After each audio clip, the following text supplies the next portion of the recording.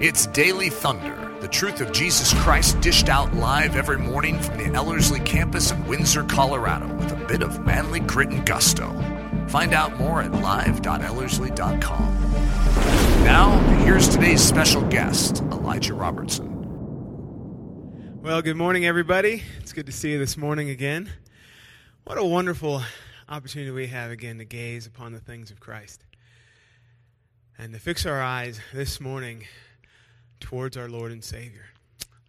Why don't we go ahead and stand real quick as we read God's Word today. His Word is truth, and it's the only thing that is non-negotiable. If you turn with me to John 17:24, that will be our text for today. John 17:24. This is found in Jesus' high priestly prayer, and it's a beautiful verse. It says, "Father, I desire that they also, whom you have given me, may be with me where I am, to see my glory that you have given me, because you loved me before the foundation of the world." Let's read that one more time.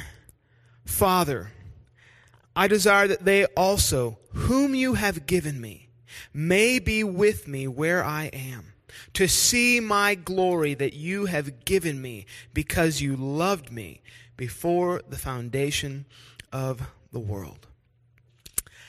Well, I love this text. I love what this text tells me about Jesus. And I love what this text tells me about God.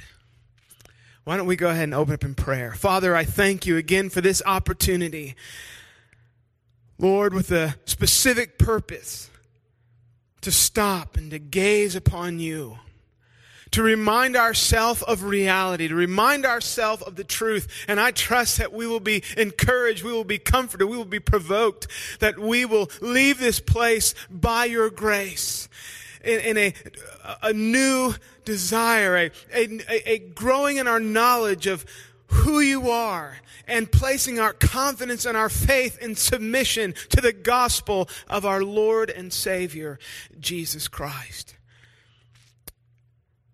We declare you today and no man. May Jesus Christ be praised.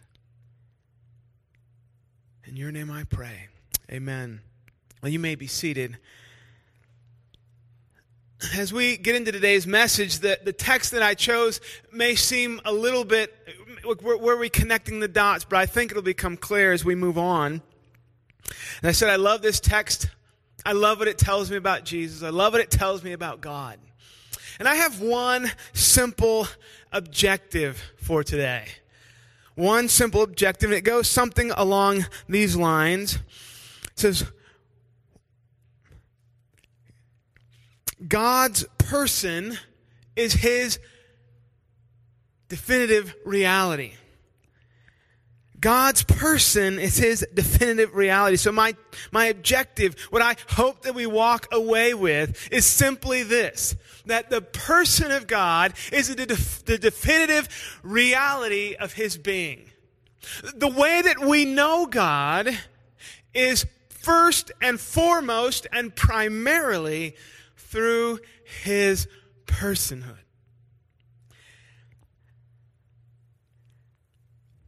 I've titled this, Where to Begin Thinking About God. Where do I start in my knowing of God? Recently, I've had a bit of a shift in my own mind, in my own heart, of where do I start in thinking about God? A.W. Tozer rightly said that what comes into your mind, or into our minds when we think about God, is the most important thing about us. So when we decide, to think about deity, to think about the Creator, what enters into our cognitive space there is the most important thing about us. And that makes sense, right? What we believe about God is going to infiltrate and going to impact every decision that we make. It's going to have implications for what we value. That premise, that underheld value, will always impact everything else that we believe. So where do we begin thinking about God? And again, I want to just cause us to glimpse, to beckon us to the reality that we begin thinking about God first and foremost from his persons. That's where we begin. You know, it's really, we're going to talk about the doctrine of the Trinity somewhat today. Last time I was here, we talked about God being spirit and the importance and the implications of that. Today I want to talk a little bit, just a tiny bit about his persons. You know, the doctrine of the Trinity in our day is a neglected doctrine. It's one that's not talked about. It's the one that most evangelicals affirm. Most evangelicals will say, yes, I believe in the Trinity. And if you ask them what that means, most of them probably couldn't define it. But most of them, yeah, we're Trinitarians. And yet it's something that, I don't know about you, but I don't find preached on much, taught on much. In fact, I think most people view it as something that we believe as evangelicals, but it's not necessarily an impactful thing. It's not something that we ought to really hold too strongly. It's not worth that. But you know, that's exactly the opposite. Do you realize that the purpose for creation is tied up in the doctrine of the Trinity? Maybe I should define Trinity before I go on, actually. When we say Trinity, what we're basically doing is answering the question, who and what is God? I'll say that again. When I say the Trinity, I'm answering a question. I'm answering the question, who and what is God? And the simple answer that's given to that is God is three persons, one essence. God is three persons, and when we say three persons, what we're speaking of is God the Father, God the Son, and God the Holy Spirit. In one essence. And when we say that, this is what we talked about last time, but in John chapter 4, we see that God is a spirit. God is spirit. His essence is spirit. But in that one essence, there are three persons. God the Father, God the Son, God the Holy Spirit. And we maintain that, Hear, O Israel, the Lord our God is one God. It is a mystery. It is powerful. It is deep. But it's not something to run from. Because, as I was just saying a minute ago, do you realize that the whole purpose for creation is tied up in the Trinitarian persons whom we will talk about today? God the Father, God the Son, God the Holy Spirit. Do you realize that your very salvation is tied up in God the Father, God the Son, God the Holy Spirit, that Trinitarian reality? Do you realize that not only is the creation and our purpose and our salvation, but your future hope is all tied up in the persons of the Trinity? I repeat, it's a neglected doctrine, but it's one that is so important. And in my own mind and heart, I've had a shift in thinking about where do I start in thinking about God. And when we start at the right place, which I want to maintain today, is with the persons of God, which I want to maintain and promote that Jesus taught us to start here by starting here himself. That this does a few things for us. Number one, it shows us that there's nothing arbitrary, first of all, in God, and there's nothing arbitrary in this creation. You know, like God didn't just sit up there in heaven and go, I think I'll make a standard for these creatures I'm making, and let's put in, you shall not covet. Yeah, that's a good one. God wasn't just up in heaven one day and saying, I think they shouldn't commit adultery. Let's just have them be faithful. I mean, you think about it, why that? Why would that be a standard God requires of us? But when we go to the doctrine of the Trinity, it becomes very clear. It is all tied up in his persons. It is all tied up in who he is. So there's nothing arbitrary in God, and there's nothing arbitrary in what he has done. Isn't that wonderful? I think sometimes Christians walk around and say, well, we need to do these things, but they're not exactly sure why. Or how about this? We'll talk about this a little bit later, but love. God is love. But then you have people who write books like Love Wins, and what they're really saying is that love is so powerful that God in the end will make sure everyone is happy and saved. Or people write other books that say, God's end purpose for humanity is that we are happy. Because before there was ever a fall, God said it is not good for man to be alone. The happiness of his creation was first and foremost in God's mind. And the LGBTQ community has run with that. But I can understand why we might do that. Now, be careful. Hear me out. I can understand why we might say that if we don't start in our thinking of God from his Trinitarian reality. God the Father, God the Son, God the Holy Spirit in one essence. So today, I want to make a case that we start rightly thinking about God. Because it's not that those other people weren't thinking about God when they decided that love was his definitive reality and ended in a place that we all know that can't quite be biblical. It can't quite be right. But they were thinking about God. I think they were thinking about God in the wrong place. And that, as well, they may have been predisposed to a certain outcome as well. How many times have I been guilty of that? So let's be really careful. Where should we start? Well, I want to submit to you that Jesus taught us to start here in thinking about God. This is where he started. But before we do that, let's talk about some wrong places to start. Number one would be a humanistic viewpoint of thinking about God. Right? That's saying that God is like me, that I take my surroundings and the concepts that we know and hear, and we take those and then we say that must be what God is like. I think all of us in this room would say, no, that's wrong. We don't start there. But many of us do, and it's a trap that we fall into if we're not being intentional. We begin to think about God from our own humanistic perspective.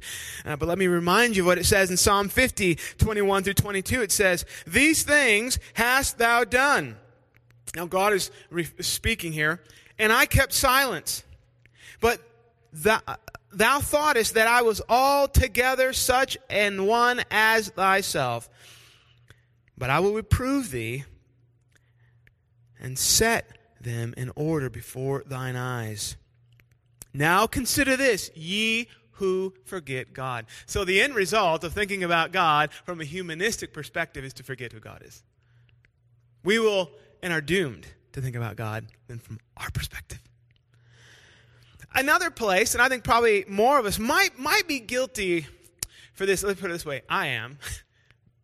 And this is where my changing in my thought pattern has had an effect here. It's changed. We get this long list of wonderful attributes that are true of God. It's not that they're not true. They're absolutely true. And that's where I've usually started. When I begin to think about God, I start with the non-created one, a deity, the one who is self-existing, self-sufficient creator. And then I move from there and I begin to think about maybe his eternality, maybe his omnipotence and his omniscience, his omnipresence, and this amazing, glorious thinking. I mean, it's powerful, right? It's elaborate. It makes me feel small, and it's right. It's right. But I don't think that's where we start. And let me see if I can submit an idea of why this is maybe the wrong place to start, even though these are absolutely true of God. And let me say this. We must know God through his attributes. We must know God through those things. That is his revelation of his nature and character to us. So I must know him through the fact that he is a deity, the fact that he's omnipotent, the fact that he is omniscient, and all these things. That's where we get the fullness of our understanding. But listen to what Karl Barth said. Now, Karl Barth was a theologian even during the time of Hitler. And he says this. He says, "Perhaps You recall how when Hitler used to speak about God, now Hitler used to speak about God, isn't that interesting? He called him the Almighty. But it is not the Almighty who is God. We cannot understand from the standpoint of a supreme concept of power who God is. I'm going to say that one more time. We cannot understand from the standpoint, so this viewpoint, this perspective, we cannot understand from the standpoint of a supreme concept of power who God is. So what he's saying is, if we start with the concept of this abstract attribute, in this sense it's omnipotence, we can't understand who God is. And the man who calls the Almighty God misses God in the most terrible way. Wow. Isn't God omnipotent? He is the Almighty, right? Yeah. And Karl Barth is saying, if you start there, if that is your lens, you will miss God in the most terrible way. Now listen to what else he says. He says, for the Almighty is bad, as power in itself is bad. The Almighty means chaos, evil, the devil. We could not better describe and define the devil than by trying to think this idea of a self-based, free, sovereign ability. Wow. A characteristic, an attribute that is true of God's nature could just as well be used to describe the enemy. Perhaps this will make this a little bit more clear. Do you remember in Genesis 3 when the devil came to Eve and he brought a deception? Do you remember what he said? I don't have the verse here, but it's something like this. He says, the Lord knows the day you eat of this fruit, you will be as gods, knowing good and evil. Now, there's a lot of lies that have just been told. A lot of lies about God, a lot of lies about humanity. But do you realize that something else the enemy did? Was he literally stripped the personhood of God from him. All of a sudden, godness is to have an abstract thing. In this case, it's knowledge. The devil is saying, if you have this abstract thing called knowledge, you will have godness. You will be like God, knowing good and evil. That's to be like God is to know good and evil. You have an abstract attribute means that you can be or have the quality of godness. That's exactly what Karl Barth is saying right here. He's saying, no, no, no, no. That's exactly what the enemy did right in the beginning. He stripped the personhood of God from him and made God an abstract attribute. Is God all knowledge? Is he omniscient? Oh, yes. But that's not where we start. You ever notice Jesus didn't walk around going, and the uncreated one, him who is self-existent, the omniscient one. You don't find that in the Gospels at all. Because there's a better place to start. What's wrong with starting with my list of attributes? If we're not careful, we cling to one or the other, whatever it might be, and we end up with what I like to call a rogue attribute. It's defining everything else. That's not how things work. But friends, if we start with the personhood of God, God the Father, God the Son, God the Holy Spirit, then that defines everything else. And I want to submit to you today that the definitive reality of God is not that He's all-powerful. It's not that He's love. It's not that He's holy. Those are powerful and defining. But the definitive reality is that He is Trinity. That He's God the Father, God the Son, God the Holy Spirit in one essence. And when we start there, it balances everything else. It qualifies. And this is what it does. It not only defines rightly what omnipotence is, but it confines omnipotence. Now, I'm being redundant. I know if you use the word define, automatically you're confining things. But I don't think Americans think that way. I think we just think of a dictionary definition. But do you realize that when I define something, it confines it to its certain characteristics, its certain principles, if you will. And God's person is the definitive reality of his being. And it tells me what love is more rightly. It explains omnipotence and power more correctly. And it gives comfort and joy to the Christian.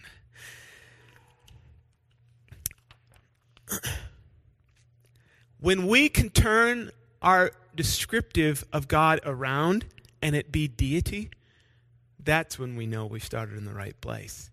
Like Karl Barth said, God is almighty, but the almighty is what? Not God. This is often talked about, but the Bible says God is love. But we cannot turn that around and say that love is God. God is holy, but we cannot turn that around and say holiness is God. I mean, what do you think? That doesn't make any sense. Morality is God. Transcendence is God. No. God is a person. Let's look at this. Let's take a glimpse into the Trinity, into God's being. And why? I'm going to read just some different scriptures where Jesus and some of the epistles and apostles are talking about Christ, are talking about God. And I want you to keep your ears open to thinking about Trinity and how they have been from eternity past. Okay? You and I usually start right here. This is all I know. So I start from creation, and I kind of come out from creation. Let's try to catch notes in these scriptures of who and what and how God was before eternity, or from eternity past, before creation. God is first and foremost a person, not a conglomeration of attributes. Everything he does is defined and confined by who he is as a person. Let's begin. Let's go start with our text. John 17:24. Father, I desire that they also whom you have given me may be with me where I am, to see my glory you have given me. Look what he says here. Because you loved me before the foundation of the world. I love what this text tells me about God. The Father delights in the Son. Did you catch that? The Father, from eternity past, before he ever created creation, has been delighting and loving and pouring his pleasure upon his Son. Why? Because he is so pleased with his Son. This is not a father who's loving a son as a role. Right? It's not God saying, this creation, I'm going to make these people, they can't see pure spirit, so here's what we're going to do. You play the Son, I'll play the Father, and that'll kind of give them an idea of what love is. No. As we read more, you'll see that's an impossibility to believe that. It is absolute error. It's erroneous. It makes no sense. God the Father is loving God the Son as a person from before you and I were ever brought into being, or anything in creation. By the way, that's really wonderful for us, that from eternity past, God has been loving his Son.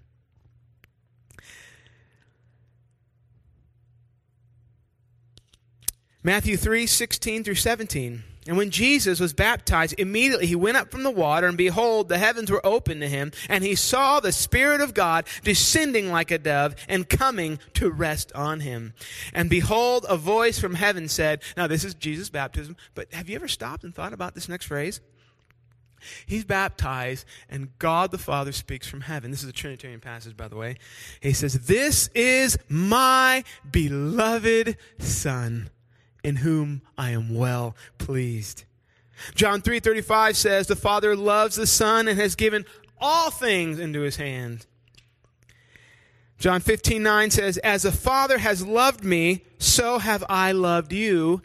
abide in my love. You know that's all we need to do is abide in the love of Christ. But let me ask you, if it's just a figurative thing, if it's just something trying to explain to us something more about God, and it's not really God the Father loving the Son, you and I should be worried about how Christ will love us. But if it's real, if it's what they've done from before creation and eternity past, the one who inhabits eternity has always been pouring his love on his Son, and the Son has always been receiving that and responding to that love, and the Holy Spirit has been promoting and working that. Think about Romans 5, just if we're going to talk about the Holy Spirit real quick. What does it say? That the love of God is shed abroad in our hearts by the Holy Spirit. So the Holy Spirit's a part of this whole thing, shedding this wonderful love from eternity past within the Trinity. Then you and I can truly abide in Christ's love, because the Father has truly loved the Son. And he says, as a father, what does he say in John 15:9? As a father has loved me, so have I loved you. Just abide in my love then. Just stay here. Oh, do you see how the Trinity is wrapped up in everything? The persons of God? And again, we're not going to do an exhaustive thing on the Trinity. There's so many more things, but pieces to this. So much more to be said, but I just want to make the case that here's where we start if we're going to rightly think about who God is. Matthew 17:5 says, he was still speaking when, behold, a bright cloud, this is the Mount Transfiguration, overshadowed them, and a voice from the cloud said, this is my beloved Son, with whom I am well pleased. Listen to him. Friends, from all these texts, we can see a few things. The Father loves his Son. He is pleased. He is satisfied with his Son. He loves God the Son so much that he has given all things to the Son. This is not an illustration, but actual love of a person. This is who God is. This is the most definitive reality of knowing who God is.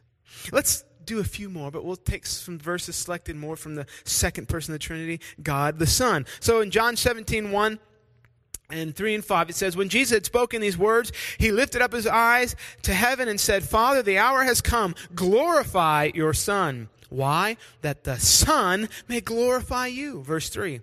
And this is eternal life, that they may know you, the only true God, and Jesus Christ whom you have sent.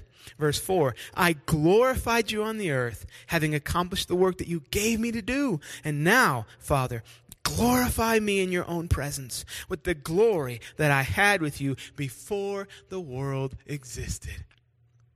Look at what he says in John 4:35. Jesus said to them, my food, like my sustenance, what keeps me, isn't all this other stuff. It isn't obviously even just material food, but he says, my food is to do the will of him who sent me and to accomplish his work. John 14:31.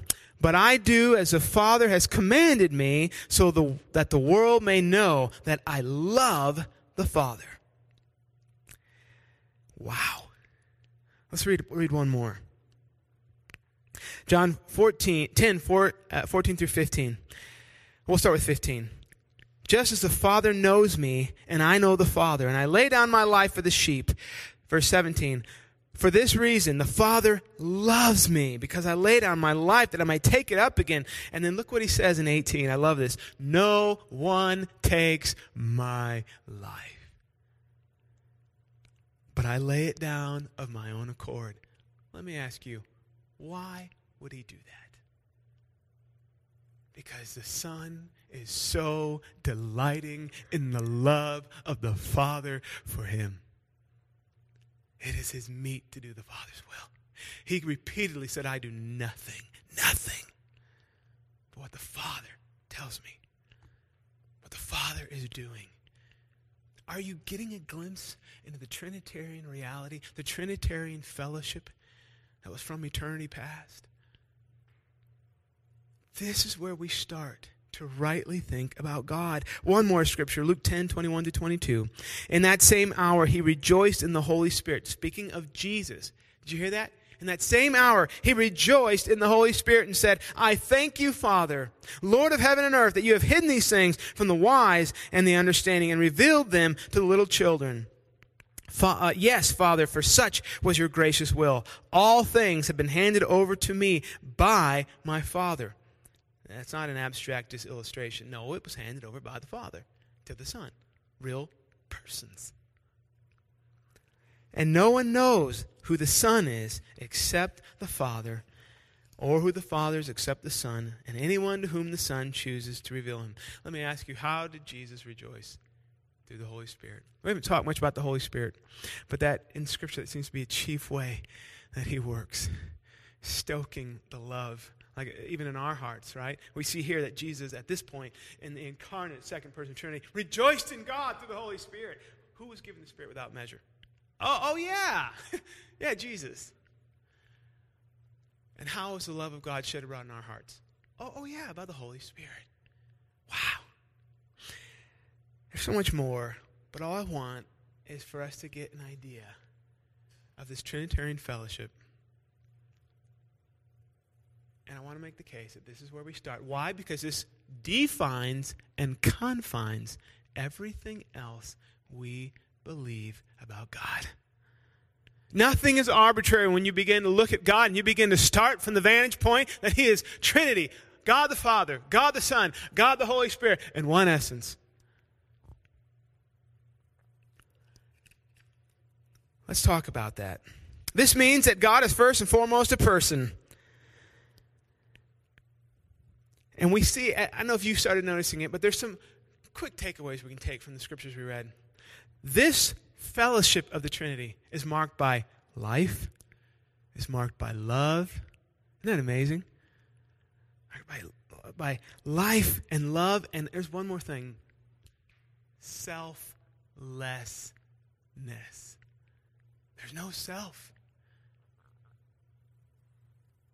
The Father, who is the originator, delights in the Son and glorifies the Son and gives all things in his hand. The Son's like delighting in the Father and wanting to say, I'm going to glorify you. Oh, Lord, will you glorify me? What was his reason? That I may glorify you. Perfect selflessness. Perfect love and fellowship. Now, look what Michael Reeves says here. He says, since God is before all things a father and not primarily creator or ruler, all his ways, now he's speaking specifically the person of the Father. This is important. All his ways are beautifully fatherly. Oh, wait a minute. Now we might be able to begin going back to what Karl Barth said about what Hitler said about God and realize where the problem is.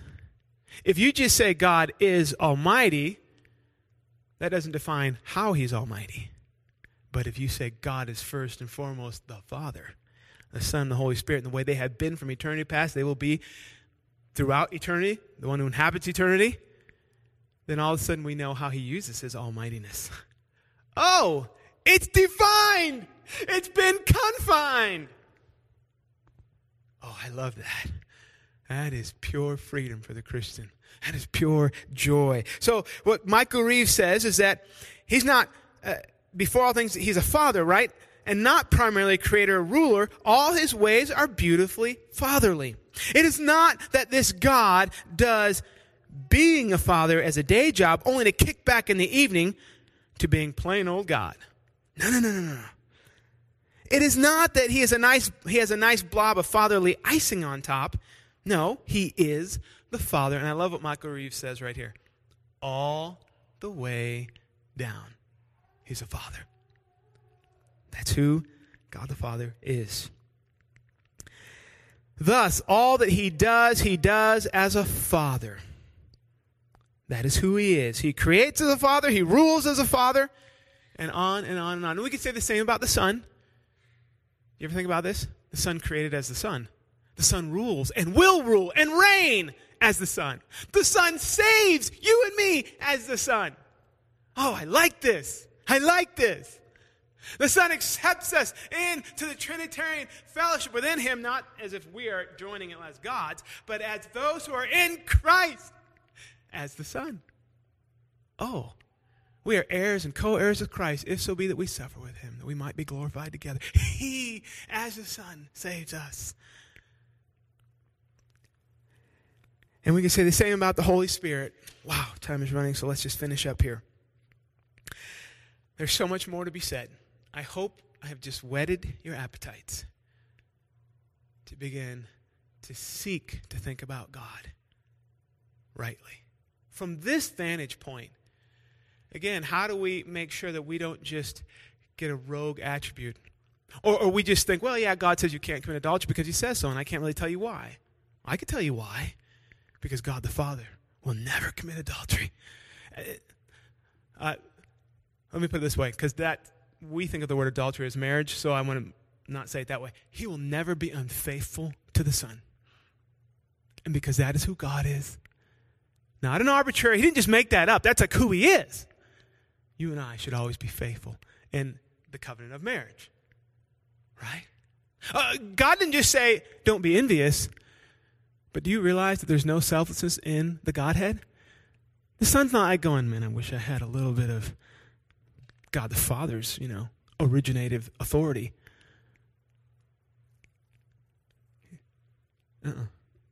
Nope, he just delights in the love of the Father. Who was envious? Oh yeah, Satan. I will be like the Most High.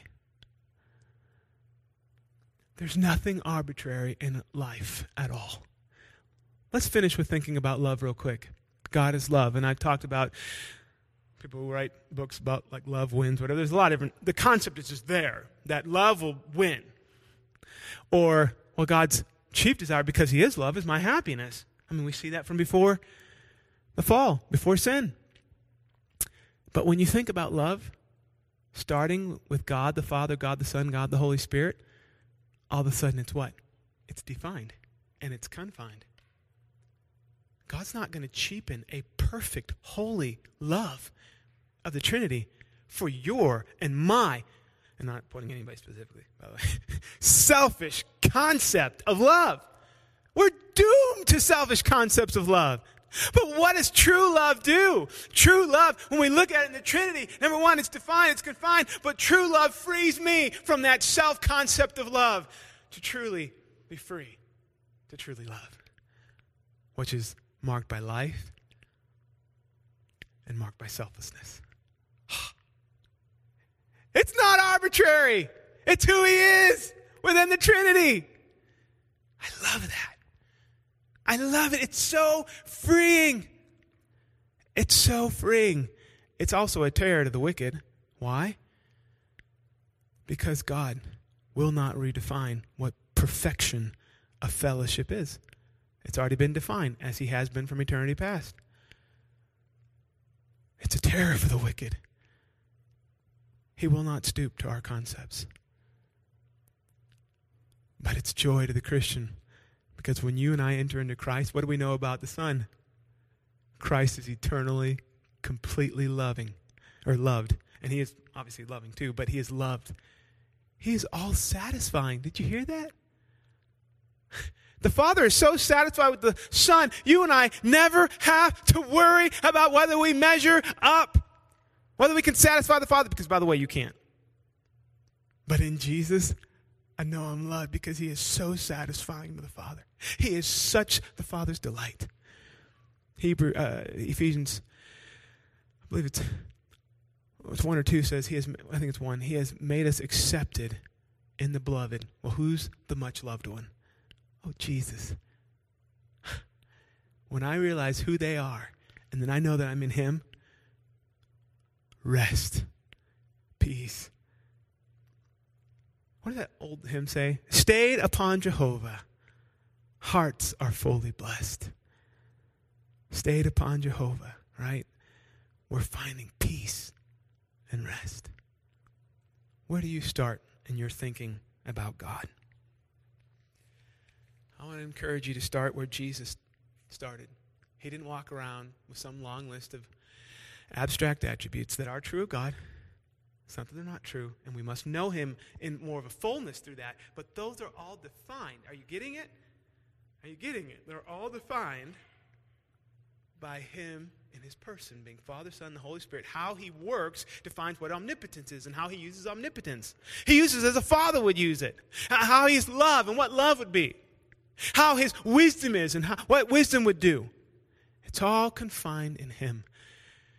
We don't have to try to run around with these shadowy ideas of what that means. It's our God. A couple quick warnings. Number one, Trinitarians get this concept that, okay, God is God the Father, God the Son, God the Holy Spirit, and then there's like God behind all that. No. God is God the Father, God the Son, God the Holy Spirit. There's no God behind it. All right? Again, I don't want to go into a huge thing on that. I just hope I've whetted your appetites to think about God more rightly. And we start from his persons. The Trinity is so important. It's wrapped up in everything we believe. And I could take a whole lot more time to just start listing off the ways. Oh, it's so powerful. I'm going to say one thing. All right, just one. Do you realize that if God is not Trinity, he either created, and he's a communicable being, his creation of you would be a need that he needed to fulfill within himself. Oops. He's not God. He's not self-sufficient at this point. How about we switch it? If God is not Trinity, having perfect fellowship from eternity past and a communicable being who loves and needs fellowship, guess what he is? And he created you, but he actually didn't need any fellowship. Like he's not an actual communicable being, not that he needed you, but that he's a communicable being, having fellowship within himself. Then he can't really love you. It would be like a marriage covenant where one side's like, I don't want marriage. I decided to do it. I'm in the covenant. I'm going to stay with the covenant. But I don't really love you. But if he's Trinity, and from eternity past, he's been a communicable being, loving and receiving love amongst himself, within himself, then he can truly create you in his image, not needing your fellowship, because he already has it within himself, Father, Son, Holy Spirit. But he can genuinely invite you in to his overwhelming, life-giving love and selflessness. And on and on and on. Isn't that powerful? Everything is wrapped up in who our God is. And it starts with the Trinity. Who and what is God? Let's go about our day rejoicing in his perfect fellowship amongst himself, within himself, and that we, in Christ, are invited in to enjoy his love and fellowship, to enjoy his sufficiency. Let's pray. Father, we thank you. We thank you, Lord. I pray that this doctrine of the Trinity would lead us to substance in our walk with Christ. Not just knowledge, not just fun little tidbits to run around and think about and talk to people about, but it would change the way we think and live, and truly we would be more stayed upon Jehovah, that we might be fully blessed, fully at peace and rest. I thank you. I thank you. May Jesus Christ be praised. Amen. Daily Thunder is a production of Ellerslie Discipleship Training and the Bravehearted Media Group. At Ellerslie, we are laboring to rouse the Church of Jesus Christ out of its lethargy and see it once again gain the stride of the Spirit emboldened and brave. The Daily Thunder video stream can be watched live daily at 8:15 a.m. Mountain Time, Monday through Saturday, and 7:15 a.m. on Sunday mornings. Join us at live.ellerslie.com. Please consider booking a stopover at the lovely Ellerslie campus at the foot of the majestic Rocky Mountains for 1 day, 1 week, 1 semester, or for an entire season. We hope to see you someday soon live and in person. Thanks for listening.